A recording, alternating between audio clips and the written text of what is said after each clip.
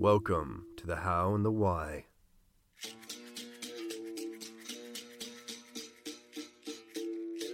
With John Barrett Ingalls. Exploring and celebrating the creative process and the creative purpose of authors, editors, and artists that make up and inspire the Black Hill Press family. Black Hill Press is dedicated to the novella. We believe a great story is never defined by its length. Let's get creative.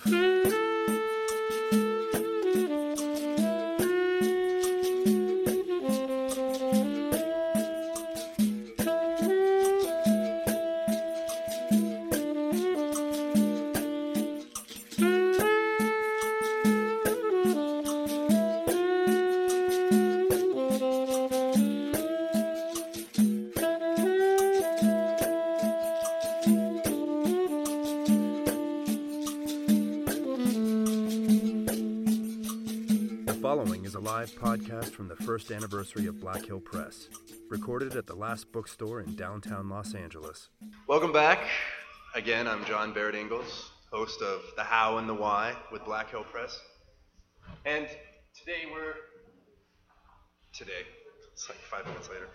Today we're talking with the authors of Own Aeronautics, Richard Gaffin, Mara, Veronica Bain, and John Frechette, the author of The Frontman, and then Ashley Heaton, who is the editor of Mara.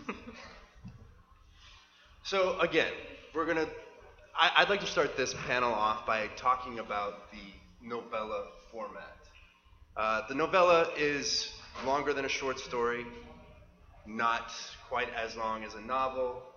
I wonder, as an author, did you find that it was freeing, or did you find that there was a constraint to it, that you had to get everything in a certain amount of pages, or did you like working in the novella format? I'll start with you, John. I felt like in my particular case, it was appropriate for the story, in that what I was after didn't need to be longer, and doing a short story would have been insufficient. So it just felt like the right medium. And yours started off as a screenplay. Yeah, the idea initially was that it was going to be a really low-budget movie. And I think there is a relation between screenwriting and a novella in the sense that they're about the same number of pages generally. You often hear about screenwriters who struggle to adapt a novel into a screenplay because you've got to excise so much stuff. And with a novella, that's not really the issue. So, yeah, it was appropriate. Veronica, I told you earlier, when I finished Mara, I was left with this feeling of wanting more, and then I found out that it's actually a trilogy. Did that fit into the novella, or did you have a concept of maybe doing it as a full novel? I think that YA, which my book happens to be a YA, is incredibly bloated, and there are a lot of 800-page young adult books that spend about 30 pages every chapter. Just, I think I like him, I'm not sure, I wonder if he likes me, let me ruminate on that for a while, and I didn't want that. And I think the novella is great in that it forces you as a writer to cut a lot, and if you have an amazing editor, they make you cut a lot, so which was good. I think that too often writers are too attached to their words and their beautiful sentences, and we don't need those if your sentences say enough in what you have. I think that economy of words is incredibly important, and making each word work for its place on the page is the best way to write, and I think a novella really takes that into account. And I think for me, the way that I've set up the 3 books is that each one is going to focus on a certain character in a way. Other characters will, of course, come into play, but I thought that was a really nice way for me to highlight a particular character within, under 40,000 words. Richard, how did you like the format? Yeah, it was a challenge, probably above all. I usually work in a short story format. And the thing about the novella is it's not quite halfway between short story and novel. It's more just like a long short story in terms of, like Veronica was saying, the amount of economy and precision you need in your language. With a novel like Brothers K or something like that, there's all kinds of bagginess and diversions about onions and things. And then in the novella format, you just really don't have the opportunity to go on those sort of digressions. But at the same time, you're taking the very terse short story style and you're expanding it out to a longer format. So that was very difficult because you have to every word has to matter, and putting that amount of effort into each word is. Did your story start off as a short story? It started off as, let's call it a novella, in quotes. It was like 9,000 words or something like that. And I did it for my senior thesis in college. And I just kind of banged it out and turned it in, knowing that they would just give me an A and move on. You know, this is creative writing in academia, after all. And then when I got together with Kevin about publishing it, he was like, yeah, can we maybe make it twice as long as it was before? Because this is like nothing right now. This is not a short story. This is not a novella. This is just 9,000 words plopped down on paper. And, well, I'm putting that on Kevin. Kevin was probably just like, this is great. Make it twice as long. But, yeah, so it started as sort of this halfway thing. And I've expanded it out into the novella, which is this other halfway thing, I guess. So. Ashley, how did you approach the editing process of the novella? I'm sure it set limitations on you that you might not have if you were editing a novel or even a short story. Yes, I thought it was challenging, but it was challenging in a really great way, and that I really had to eliminate any of the fluff and anything that really didn't need to be there. I think it made the books better in the long run, because a lot of novels do tend to get bloated, especially young adult novels, as Veronica was saying, and it made sense to me that we cut a lot of those unnecessary passages out. I'm going to ask you another question. I talked to you a little bit about this before. So we deal with a lot of artists, writers, and artists in our family. As an editor, do you see it as a creative process, or is it more of like a mechanical fix the problems, or is it like an orchestrated, like a conductor in a symphony? I would say that it's really a combination of the two for me. I think a lot of it is very technical, making sure that the punctuation's in the right place and that every sentence makes sense and the story flows. But there's also an element of shaping the story to where it needs to go, making sure that the characters are being developed, and making sure that the plot is interesting and holds the attention of the reader. So it really has that creative aspect to it too.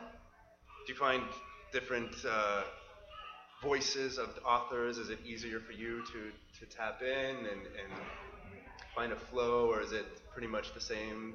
I think every author is different. I found with Sci Fidelity that was really easy for me to edit because it was comedic. It was really kind of fun to go along with his voice and to tap into that. With Mara, it took me longer, but it was really rewarding once I got in and I really got a feel for the characters and Veronica's voice, which I think is really strong. I'm going to ask some of the same questions that I did with the other panel. I'd love the idea of how we do what we do, and not just how we do it on the grand scheme, but on the simple, like what we do on a day-to-day basis, how you get yourself motivated, how you find the discipline to work on a daily basis, whether you have a deadline or not, and what your creative process is. We'll start with you, John. Do you want me to speak specifically to this book, or just Absolutely. in general? Yeah. Let's start with this book, and then if you have, take it where it goes. Okay. I would say a big thing that motivated me in getting this written was the fact that I knew that I had at least 2 readers who were going to read it, and that was 2 of my friends who were producers who came to me with the idea for it initially when it was going to be a screenplay. So I knew in the back of my mind I have Nate and Lorenzo wanting to read this, and that motivated me to write, to the point where I was kind of ignoring everything else in my life. And that's typically how it goes for me, is I'm not very good at kind of limiting myself to working, 2 hours a day on something.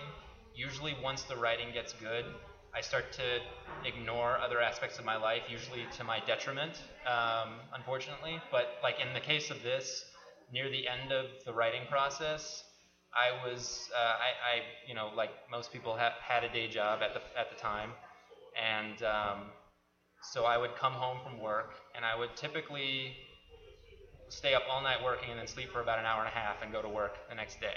And it was bad. I mean, I wouldn't recommend it, but that's what I was doing. So, yeah. Me? Veronica? Yeah. Well- Now, and with you, because I know that you have now deadlines for other projects, so it puts a lot more pressure on, I just want to write this story. I don't think I could ever say I just want to write, and I think it's really detrimental for me as a writer to think that I can just write whenever I want. I think when you want to be a writer, you have to treat it as a career. You have to say, I'm going to punch in, I'm going to do what I'm supposed to do, because this isn't a hobby. This is a passion, this is a job, and if you treat it as a hobby, you're never going to publish anything. You're never going to make something of your writing. You may as well just keep a diary, which is equally valuable, but not going to get published, mostly. And so I think that for me, I happen to be a teacher, and I teach 9th grade, and at the end of the day, you do not want to write after that, usually. And also, those 9th graders really need you to be present when you're there. So for me, when I'm at my job, I'm at my job. But then when I'm writing, I'm equally protective. This is what I need to be doing. I'm sorry I can't hang out or be cool. I'm a lame writer, I'm sorry. And also whenever we have breaks, I'm writing all day. And I'm hiding in the corner of a cafe where no one can find me. So I think it's a mixture of being protective of your craft and just knowing that this is a job, not a hobby. Is that your spot, a cafe? Pretty much. There's a coffee shop in San Diego where I did a lot of writing for Mara. And that was because, at home you can say, well, the couch looks really great to take a nap on right now. And that's not going to get any writing done. I can't sleep at cafes without getting yelled at, so, there's that. Ashley? Well, my day job is as a writer, so I'm on deadline for other things all the time, so I really had to kind of cocoon myself and carve out a chunk of time to do the editing. So I would come home from work, I'd finish one story, and then I'd go into editing a book. I'd edit it for like 4 or 5 hours, and I'd go to bed, and I'd just do that for several days in a row. But in general, I also really like to kind of surround myself with things that will help me tap into the voice. Like if I'm editing a young adult book, I'll watch a lot of teen movies. If for Sci Fidelity, I really went the whole 9 yards with surrounding myself with science fiction. I went to the Griffith Observatory. I read Ray Bradbury. I listened to David Bowie's Space Odyssey all the time. And I really got passionate about that book and committed myself to being in that voice, and I think it helped. Richard? Yeah, I have, I guess, the misfortune of finding writing to be incredibly difficult. I think if I had an author spirit animal, it would be Jhumpa Lahiri. She has a interesting quote where she says, I hate writing more than anything else in the world, but it's the only thing I can do, so I do it. And she's, of course, cosmically good. She's so good. And I'm not going to say I hate writing, because that's not true at all. But I do find it to be incredibly difficult, and that the amount of times that I feel inspired to write and the amount of times where I just have to put in the work a day, sort of just grunt work of writing. I don't get many of the inspiring times. And I find almost invariably that the times when an idea hits me and I get up out of bed and I say, I have to write that, those are always the worst. And then the ones where I just sit in front of the computer, I'm just like, this sucks, this sucks. Those always turn out, when I read them later, to be like, this is pretty good. Like, I can enjoy this standing outside of myself and say, this is all right.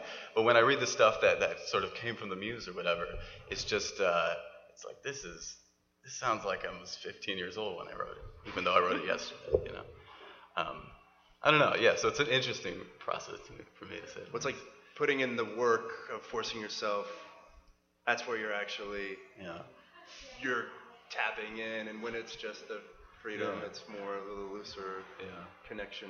I also have the misfortune of not being a morning person, but wanting to be a morning person. And so many writers talk about, like, they carve out a chunk of time, like 2 hours every morning. I know the great author Amy Bender does that, and Stephen King does that. But I can't really write well unless I'm up in the morning, but I also can't get up in the morning. So I find myself at 4 p.m. or something like that, just sitting in front of my computer and being like, the sun's not in the right part of the sky right now. It's like too warm, so forget it. I'm just gonna give up, But again, as we've been saying, it's just a matter of plugging away despite that sort of thing. Now, Ashley, you said that you surrounded yourself with things that were inspirational based on what you were working on. I'm curious as to what the inspiration for the stories were. I mean, obviously, you work in a high school, Veronica, and you work with ninth graders, and you wrote a young adult novel. I'm sure that you see that life, that world on a daily basis. Are you asking if that's my inspiration? It's kind of already answered, but I'm curious as to how much of that you actually put into your book. Actually, and my students ask me every day, they're like, it's about me, isn't it? It's not. The idea for Mara, actually, I had back in high school. Didn't develop it, but the characters started popping up because a lot of it was based on the people I knew in high school.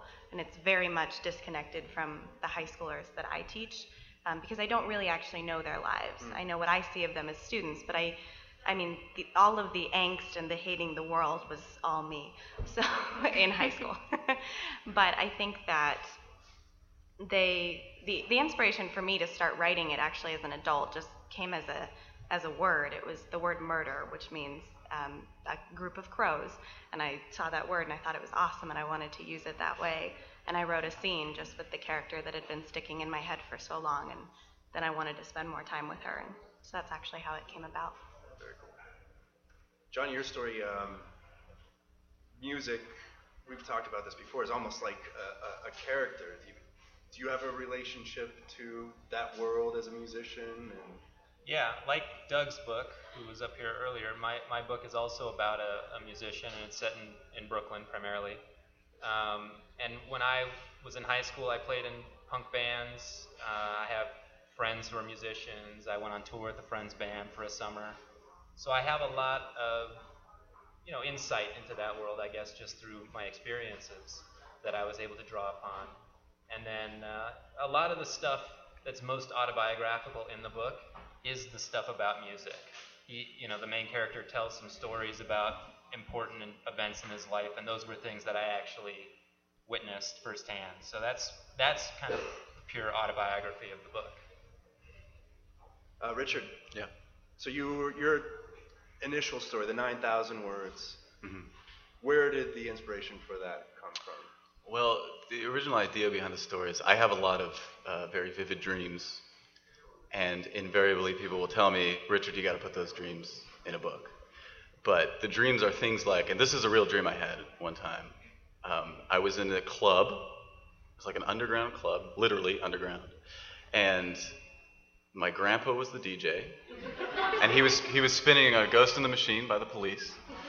And he was, in between spinning records, he took out a bow and arrow and was shooting pizza, like slices of pizza into the audience. And and so I woke up from that, and it was one of those dreams that feel so meaningful in the moment. And you wake up and you say that, I don't think I can use that for anything. And so obviously the way around that was to write a character who has these dreams and sort of put them within a frame. And so that's how I decided I would go about that business. And and so as that developed, like the idea of the way that dreams, these absurd, strange things intrude into our daily lives on a nightly basis, that really sort of fired my imagination. Like we have these interactions with the surreal and the unusual and the absurd and the strange every night. And what does that mean for, when we wake up and we have to hop on the 5 for 2 hours? Daily grind, yeah. Cool. I have one last question, really quickly. I wanted to get to this in the other panel. I didn't get the opportunity, but I'm curious as to where you see your artist self in the next 4 years. And we'll start with Ashley. I love what we're doing with Black Hill Press, and I hope that we can continue to grow it and build it. And I hope to be a part of that. And I'm really passionate about editorial and magazine journalism, so I hope to build a career in that too. John? Coming from a film background initially, I would still like to make a feature at some point. That's still a kind of a guiding passion in my life. But aside from that, this was a really great experience for me, and it's one that I look forward to repeating. Awesome. Richard? Where do we see ourselves in 4 years? 4 years, as opposed to 5? 4? Okay. Keep it even. Okay, I'll have to recalibrate my answer. Man, that's a good question. I hope to have another book by then. I also love music. That's maybe my primary passion is writing songs and so forth. So, I don't know, make a couple records on top of it, something like that. I don't know. I mean, I would like to somehow find a way to navigate the line between, like, I love this art and I love that art. How do I do both of them and give everything to both of them, There's a way. There is. I sure hope so. Veronica? Well, there are 3 books that have, I guess 4 books that have been taking up a lot of space in my brain for the last 5 to 10 years, and I would really like to get them out living on their own, out of my brain. So that would be room for new ideas. Yes, to make room for new ones. Just these books that I've been I want to write this. Do I write it as a screenplay or a book or a novella? And I would really like them to just exist in the world so I can do new things. So that would be the dream if all of them were out there in 4 years. But, you say it's a dream and then you do it, so hopefully that will happen. Excellent. Well, thank you so much for giving us your time and sharing with everybody here.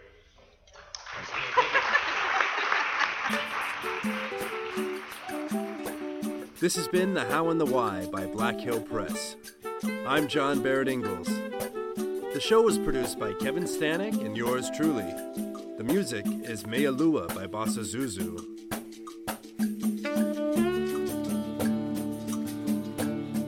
I wanted to thank everybody for your creativity and your inspiration, and to remind you all to keep making art. Thank you.